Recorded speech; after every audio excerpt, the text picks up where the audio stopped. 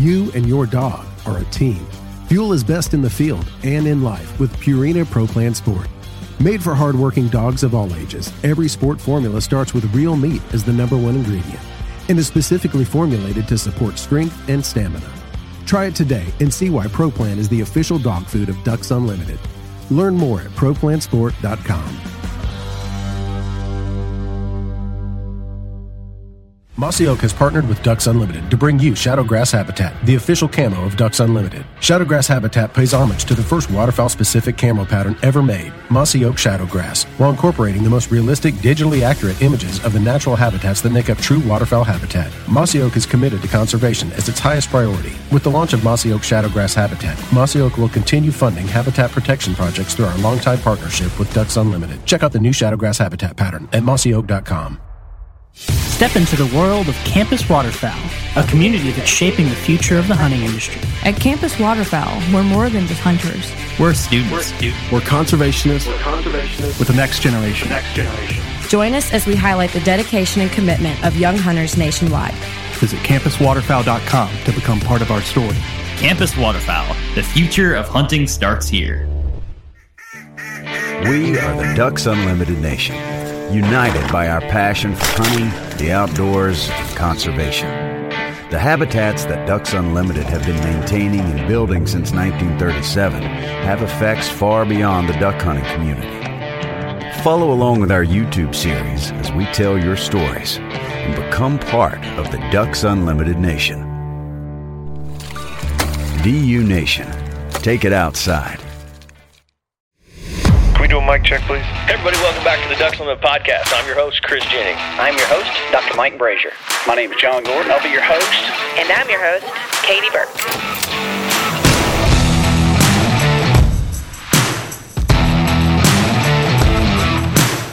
Welcome to the Ducks Unlimited Podcast, the only podcast about all things waterfowl. From hunting insights to science-based discussions about ducks, geese, and issues affecting waterfowl and wetlands conservation in North America, we bring the resource to you, the DU Podcast.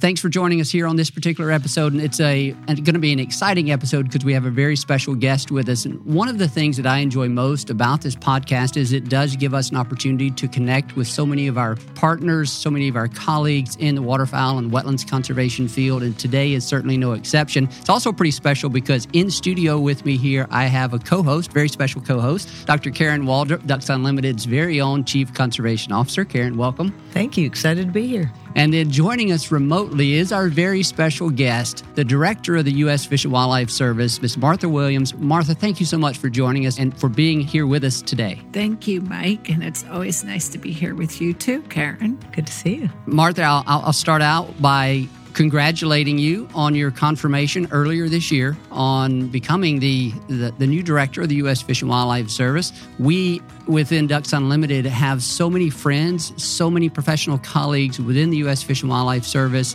that we pay attention to what happens in your agency, and those type of decisions on who is going to be the next leader of that agency are so important to us because we care about those friends, those people that work for the service, both as friends as well as professional colleagues. So congratulations on that, and we certainly look forward to your leadership for that so important agency. Thank you so much, and I look forward to it as well. I completely understand how critical Ducks Unlimited is to the Fish and Wildlife Service in our achieving our mission, and that long-standing partnership has been terrific. So, Director Williams, one of the first things that we typically do when we have guests is get to know that person a little bit at the very start. Then we'll have some other questions about your priorities for the agency as we go forward here. But first, let's just let our listeners learn a little bit about you. And I have a series of questions here. We'll start with this one. Just tell us generally about your personal and professional background for those that may not be aware of it.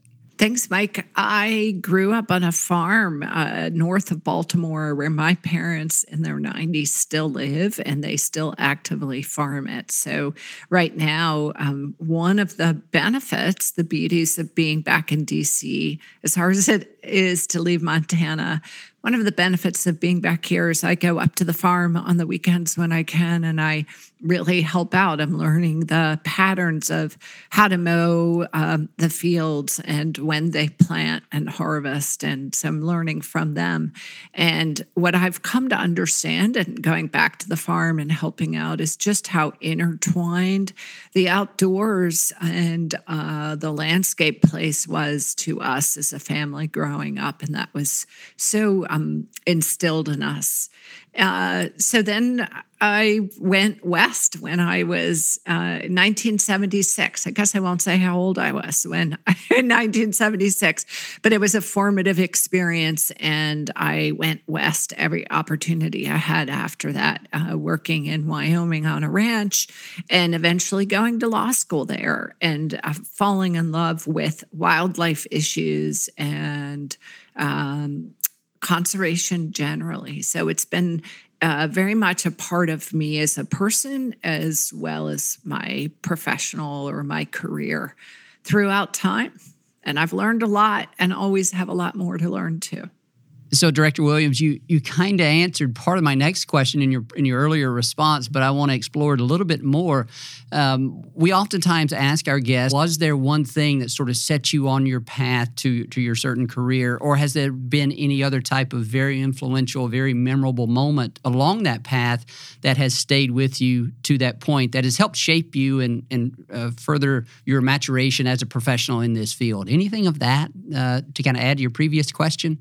I love that question, Mike, and I used to ask it of my students, and I think as a parent, what opportunities we provide our kids that are formative later on in life for them. And I think when we took that trip across the country and I fell in love with the West and kept going back there, and what was it about it? I think it was the wide open spaces. I think it was the wildlife that we could see. It was a way of life that I, really resonated. So probably that. And I think also, kind of going back to the first question, being an attorney for Montana Fish, Wildlife, and Parks, and working on the wolf litigation early on and gaining this understanding of how complex many of these issues are, and that everybody comes to them with very real perspectives, and the need to listen to those perspectives and try to really understand them and sort through them. I think that has been formative as well for me and how I approach those issues now at the U.S. Fish and Wildlife Service. One more related question, then I'm going to hand it over to Karen for a few questions.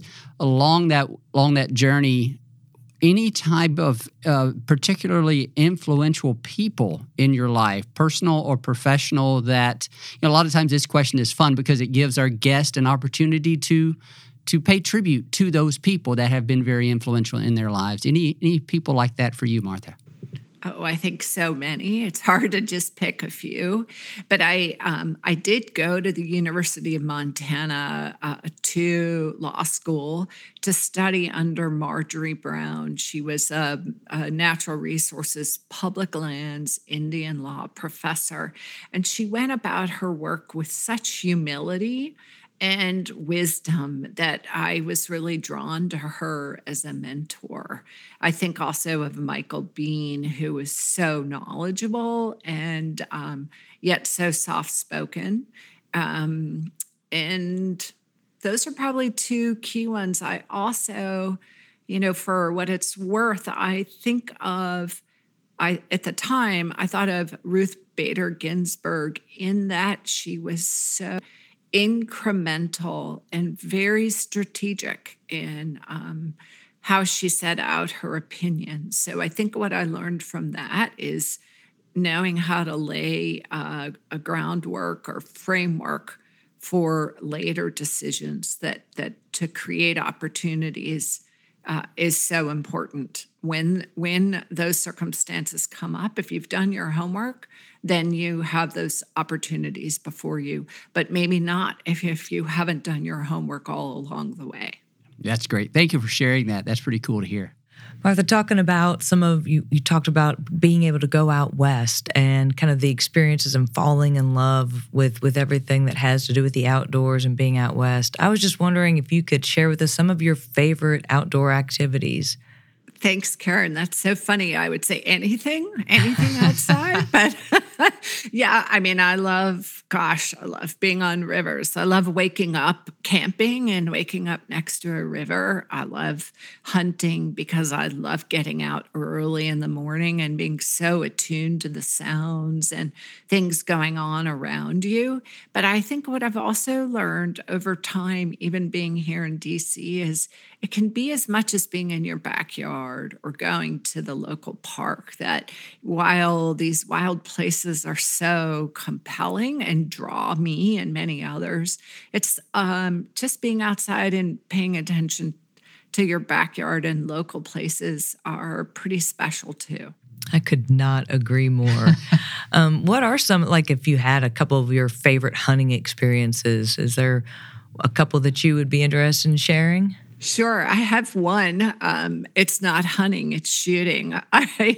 On my honeymoon, we went to Hawaii, and my husband, who loved to hunt and fish, there was a sporting clays course there, and he took me to the sporting clays course, and I can't pretend to be very good. And I had one of those days, those lucky days, where I just nailed it. And he looked at me like, wow, score. I mean, I'm excited that we got married, but whoa, I didn't know you could shoot so well, double score.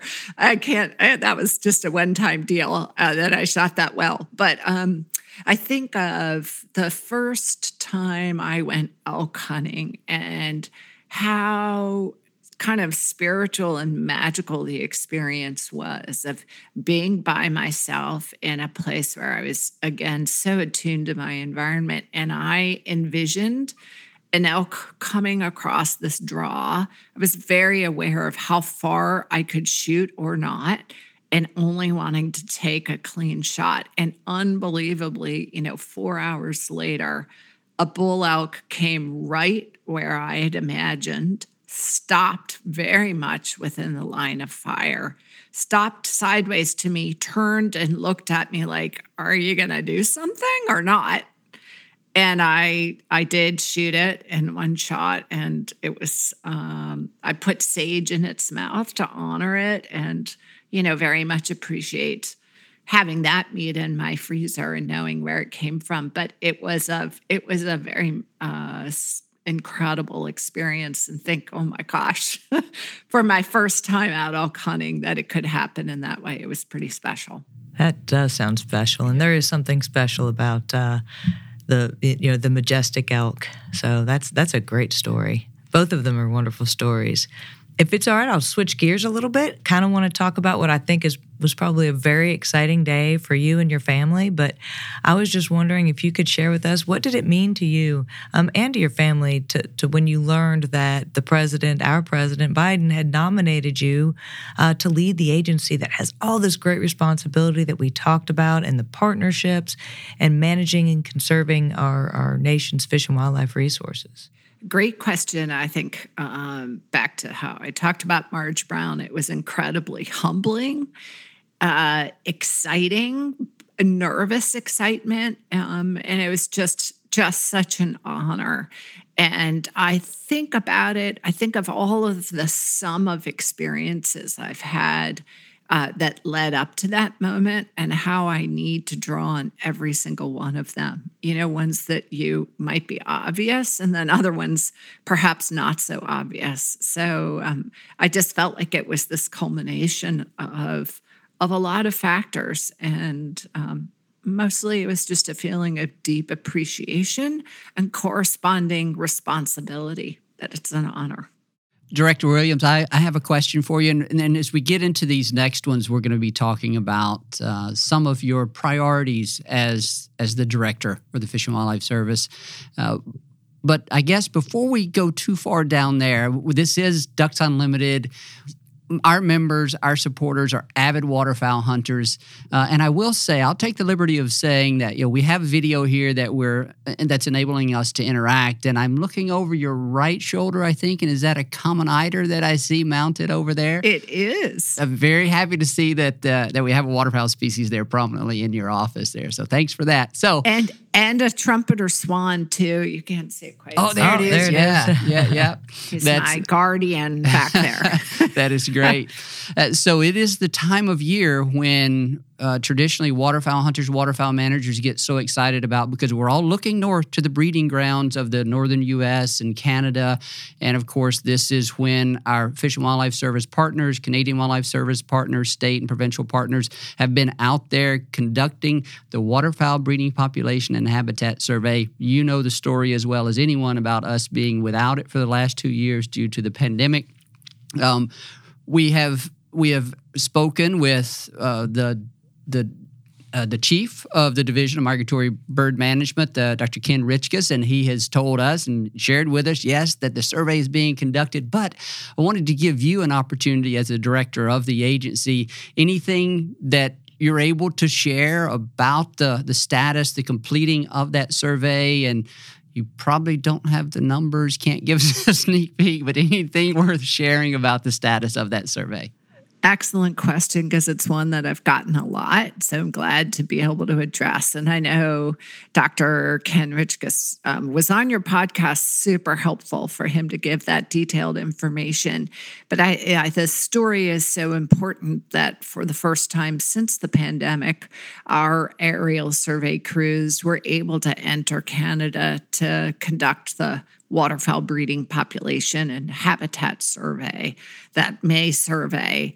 And it was such a relief that we were able to do so. I think it's really cool that there were 9 Fish and Wildlife Service air crews, there were 2 ground crews, and then we worked with Canadian Wildlife Service for 3 of their air crews and 3 of their ground crews. So it's just, I think it's a testament to what it takes collectively for all of us to manage and steward these incredible species, waterfowl species, and to our pilots, to everything that goes into them. I can't give you much of a hint. It's still early for us to know what those surveys will mean as far as an estimate population size and waterfowl production, but I know everyone's super busy to be able to get those draft reports out. I wish I could give you an indication, but I don't. In this instance, I don't know any more than you do, and we'll all find out probably around the same time. But they're really key, and I'm glad those surveys were able to happen. Yeah, I figured that was the case, but I had to ask, but no, yes. Thank you for that. And thank you to all of your staff for the great work that they do on that survey. And we'll look forward to that report. Yeah, it's a lot of hard work, but what an incredible, database as far as like the series of flights over the years.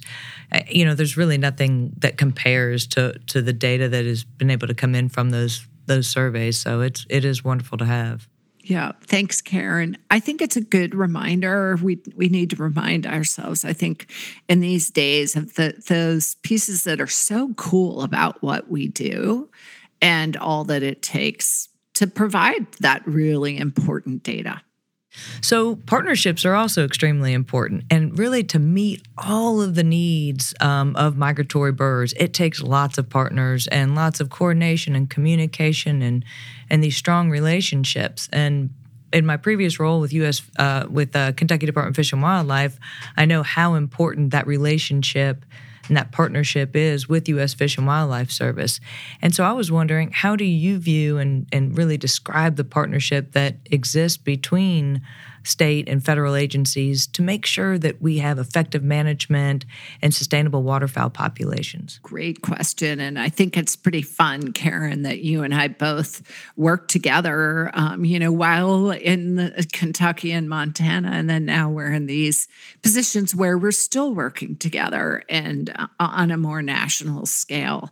I think the first answer is those partnerships are absolutely critical. We couldn't, I don't think any of us could get our work done, achieve our missions alone. I mean, these are definitely and necessarily collective efforts. And what does that mean, really? So there's that long-standing coordination and sometimes corresponding tensions between the Fish and Wildlife Service and the states, understandably so. I mean, that's very important, those relationships are.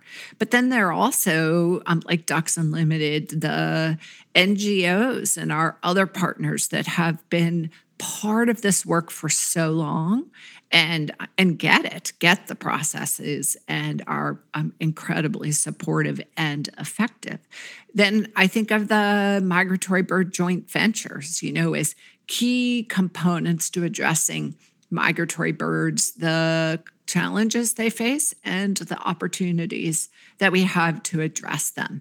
I think about collaborative conservation. For me, that is the model going forward because it's necessary that we all work together. I think also we have a chance to show the value of collaboration. We have a chance to show that these are issues that cut through politics. I mean, politics influence some pieces of it, but there's so much of what we do that cuts through that and requires us to work together well.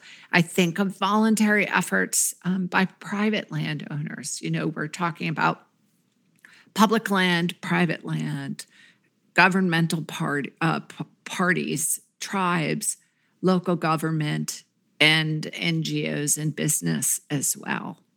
Well, and you alluded to it some, like with private landowners, but, we always talk about that hunters and anglers, they pay for conservation, right? We say that a lot, and it's true.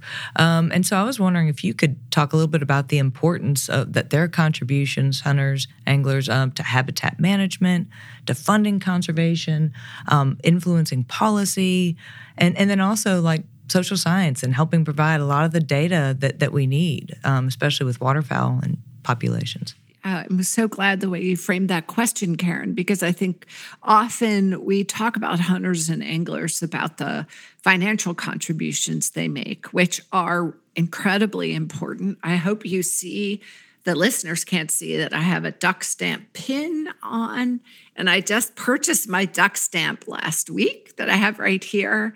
So I get how incredibly important the migratory bird hunting and conservation stamp, duck stamp is to conservation. But what you mentioned too is it is that financial component. It is also that key part of public education efforts, that historical political engagement, and also gathering information and data, whether it's the hard data or the social science as well. I mean, I think it's hunters and anglers are so important to this bigger picture of how we all work together toward these common goals.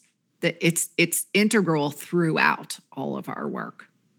And I should say I am also greatly appreciative to all these partners and to hunters and anglers. I don't want to miss that point. They play a very important role, as we are also, all of us here are also hunters and anglers as well. And so, we understand both sides of how important that information that we gather and being involved, hunters and anglers, and their involvement in caring about conservation is so vitally important to the future of waterfowl, wildlife, fisheries, everything in our future in this country. So definitely, I echo your thoughts of appreciation. It makes me think, Karen, we support that which we know. You love things that you know, and I think those who've been engaged in this work and nature, waterfowl for a long, long time, are so engaged because they know it and love it. And that's really important. And the support for legislation their investments of time and resources it's pretty remarkable. They're true leaders, and really, as you said, Director, we invest in the things that we care about and that we know about, and hunters and anglers do it in so many different ways. Right. And like speaking of the legislation, we've seen a lot of legislative initiatives lately that have the potential to deliver so many great benefits for waterfowl and other migratory birds.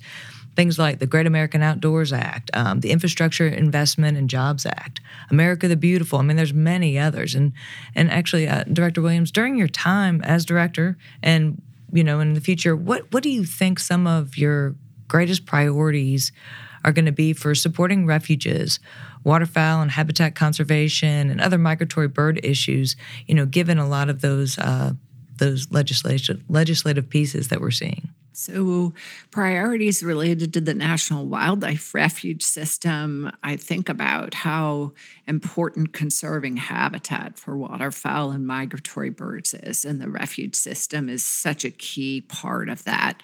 So, the refuge system has a strategic growth policy where we really are focused on our priorities of conserving North American waterfowl and migratory birds. Very grateful for the Permanent Land and Water Conservation Fund money directed toward acquiring that important habitat. I think also of continuing to expand opportunities for recreational hunting and fishing on public lands, but also to continue to expand access and engagement to some of those urban wildlife refuges too, and to some of those communities that haven't always traditionally been engaged, to pay attention to our traditional constituents and continue to expand. And then I think of our coastal program and our Partners for Fish and Wildlife program, working through both and with Ducks Unlimited to enhance conservation and promote habitat connectivity and ecosystem resilience. I think of that work.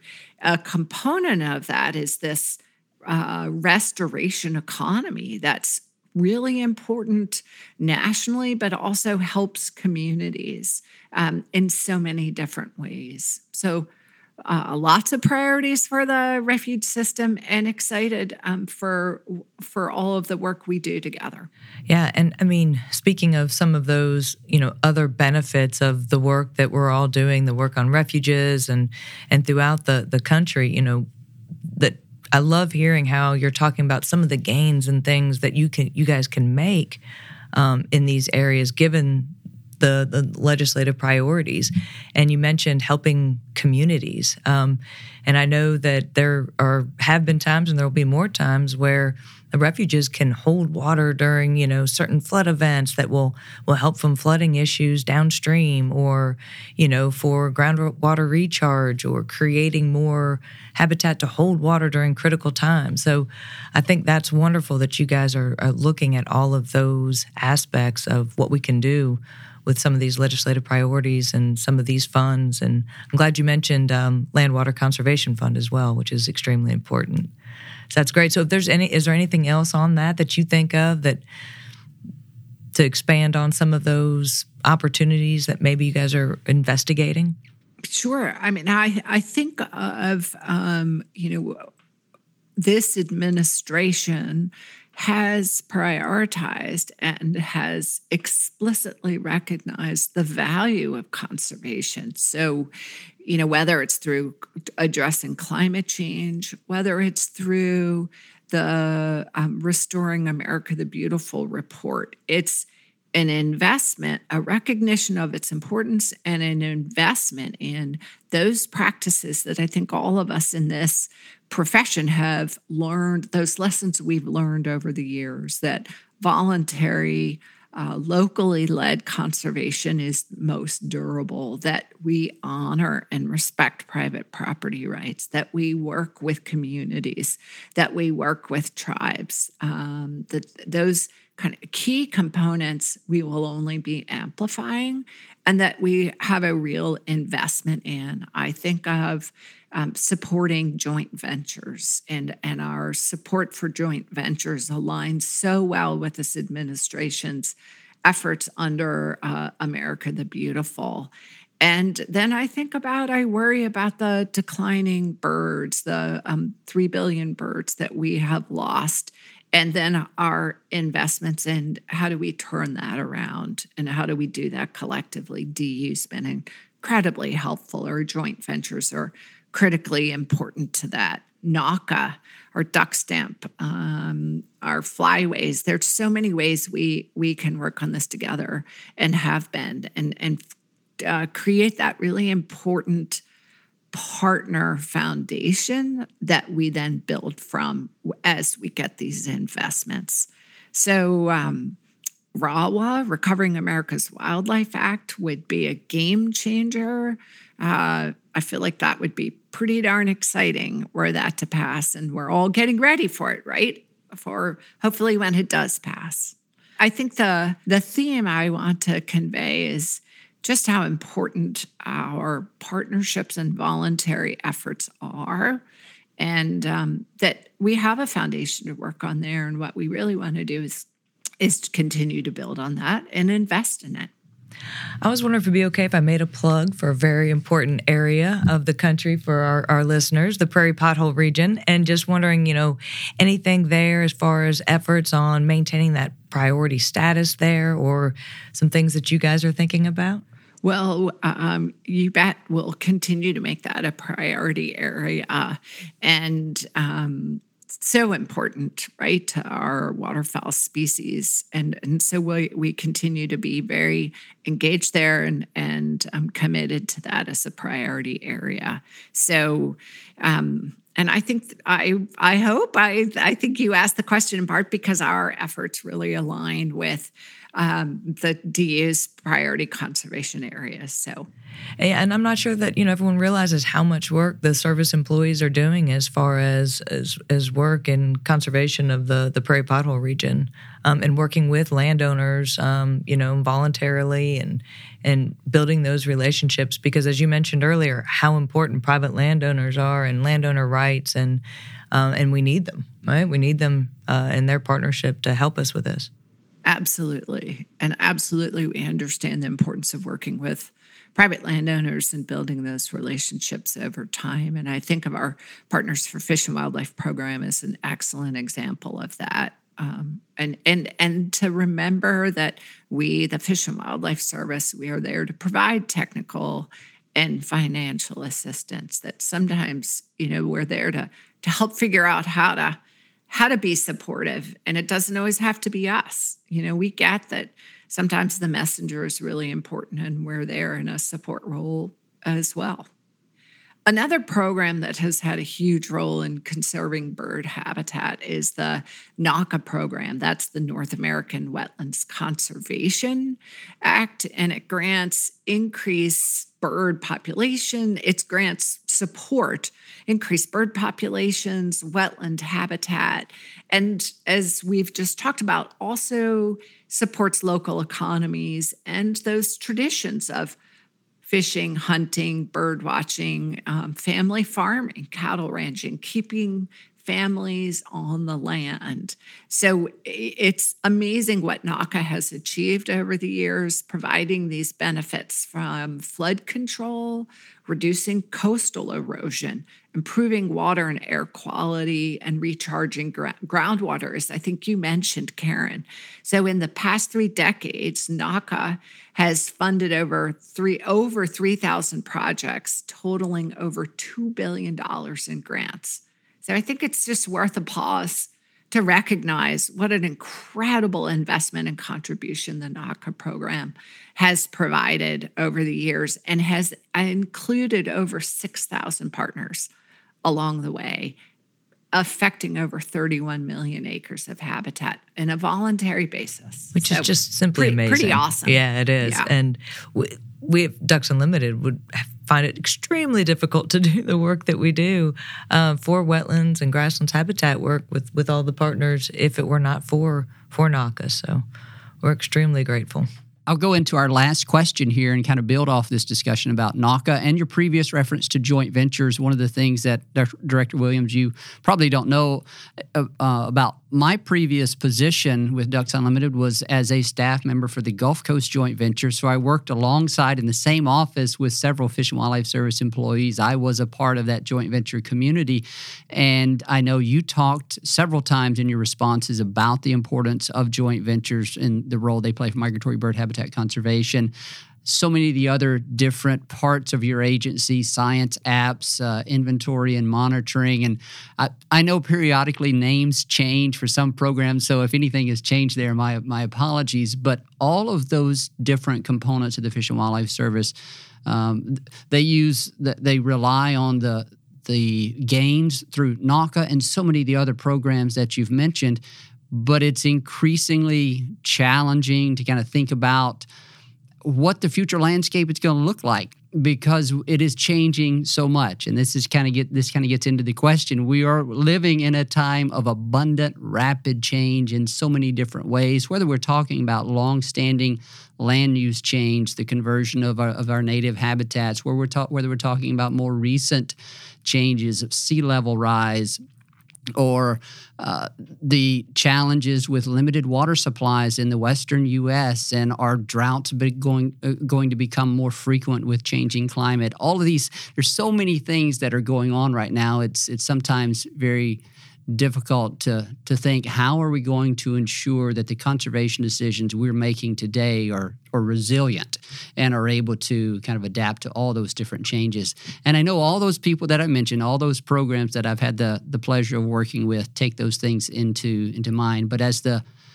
person at the head of that agency, what opportunities do you see or will you try to promote to ensure that the service's conservation decisions are appropriately considering all those changes? Where does science fit into that? It's a big question, but yeah, how are you? But I know it's a big issue for you and your agency, and so what opportunities do you see, and how will you promote that among your priorities? Wow. Thanks for that softball, but totally fair. No. It is totally fair. And let me say that, this is what I think about every night, or it keeps me up at night in a good way. So I think what you laid out are some pretty extraordinary challenges that come with impacts of climate change, drought, fire, invasive species. I'm concerned about losing long-standing ranches and farms to development, biodiversity crisis, sea level rise, encroachments from salt water. I mean, I'm probably missing a bunch. So lots of challenges before us. How do we pivot and be ready for them? I just last night went to the Jefferson Memorial with my son, my teenage son, and was reading an inscription there. Pretty remarkable that Thomas Jefferson recognized that we must adapt to a changing world. He used the analogy of what if a little boy puts on a coat and that same coat doesn't carry that little boy throughout his life, and recognizing now, what does that mean for us? Isn't it, I would argue, it's the Fish and Wildlife Service's responsibility to be looking to the future and to be pivoting to be relevant going toward the future. How do we do that? I think we absolutely stand by our traditional constituents, realize the value of all the work that's gotten us to where we are, and yet I think we absolutely have to focus on how we do our work. Are we being inclusive?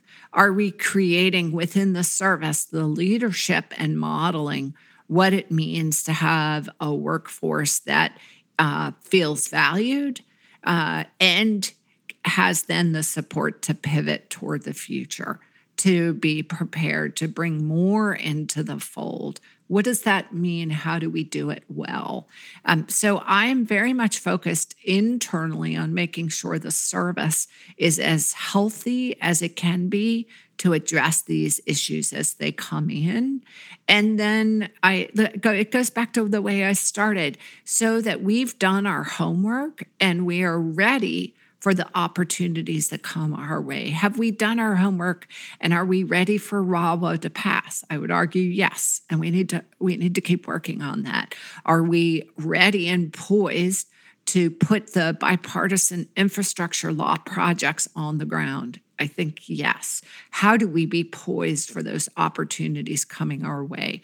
Can we engage with tribes more? Can we think about these other ways of knowing and learning? And frankly, be thinking for the long game. Are we thinking generations to come, and can shift toward that long game and not just be focused on the next 5 years?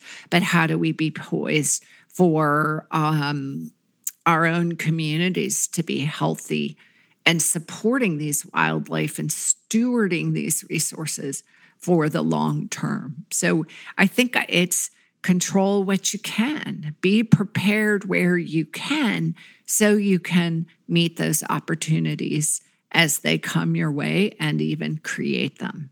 So I think we are in challenging, but also very exciting times for the relevancy of all of our work and the partnerships, like the partnership we've built with DU, to have that ready to be the best it can be in these challenging times. That's an amazing response. Thank you for that. If I could follow up on one thing, Ducks Unlimited, and I know the service as well, has long prided itself on using great scientific investments and great scientific information, investing in the development of that, the application of that. How important is that in the preparation that you just talked about, both within your agency as well as partnering with scientific institutes, universities outside the agency? Yeah, perfect segue. It's incredibly important. That, I think, is that homework, that foundation, that scientific foundation, the scientific integrity, that we keep that going, right? That it informs our decision making. And I would add, we are learning in addition to that, not to supplant it, but in addition to that, we understand more and more how important social science is.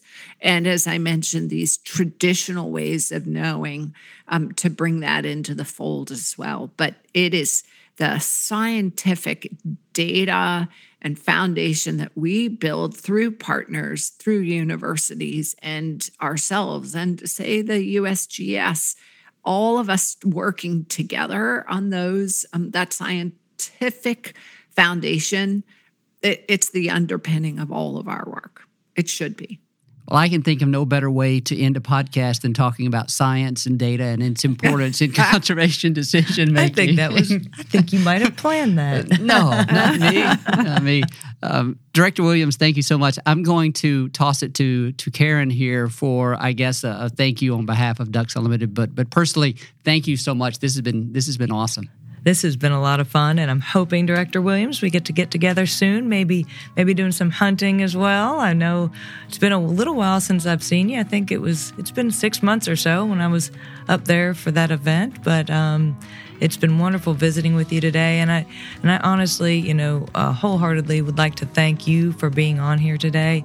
I would like to thank you for your leadership, for your friendship, for your partnership, as well as all the staff members with U.S. Fish and Wildlife Service, incredible partners for us at Ducks Unlimited, and doing an amazing job for all of our wildlife and fisheries and all the conservation work across the country. So grateful for the work that you guys do, and thank you so much for being on today. Thank you, Karen, as always. I'll take you up on that offer.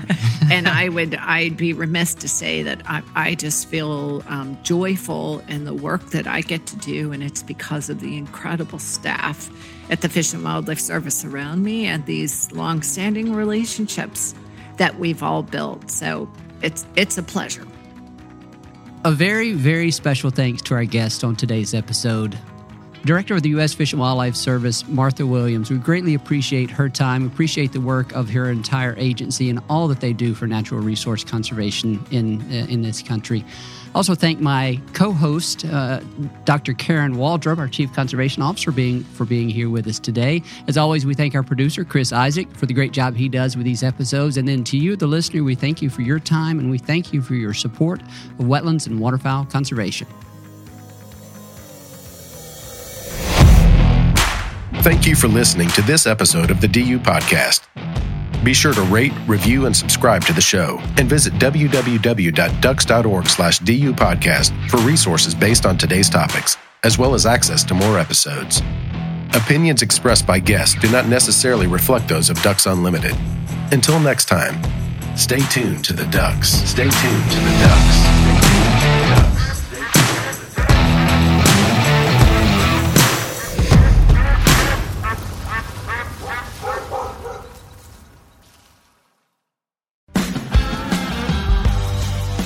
You and your dog are a team. Fuel is best in the field and in life with Purina Pro Plan Sport. Made for hardworking dogs of all ages, every sport formula starts with real meat as the number one ingredient and is specifically formulated to support strength and stamina. Try it today and see why Pro Plan is the official dog food of Ducks Unlimited. Learn more at ProPlansport.com. Mossy Oak has partnered with Ducks Unlimited to bring you Shadowgrass Habitat, the official camo of Ducks Unlimited. Shadowgrass Habitat pays homage to the first waterfowl-specific camo pattern ever made, Mossy Oak Shadowgrass, while incorporating the most realistic, digitally accurate images of the natural habitats that make up true waterfowl habitat. Mossy Oak is committed to conservation as its highest priority. With the launch of Mossy Oak Shadowgrass Habitat, Mossy Oak will continue funding habitat protection projects through our longtime partnership with Ducks Unlimited. Check out the new Shadowgrass Habitat pattern at mossyoak.com. Step into the world of Campus Waterfowl, a community that's shaping the future of the hunting industry. At Campus Waterfowl, we're more than just hunters. We're students. We're conservationists with the next generation. Join us as we highlight the dedication and commitment of young hunters nationwide. Visit campuswaterfowl.com to become part of our story. Campus Waterfowl, the future of hunting starts here. We are the Ducks Unlimited Nation, united by our passion for hunting, the outdoors, and conservation. The habitats that Ducks Unlimited have been maintaining and building since 1937 have effects far beyond the duck hunting community. Follow along with our YouTube series as we tell your stories and become part of the Ducks Unlimited Nation. DU Nation, take it outside.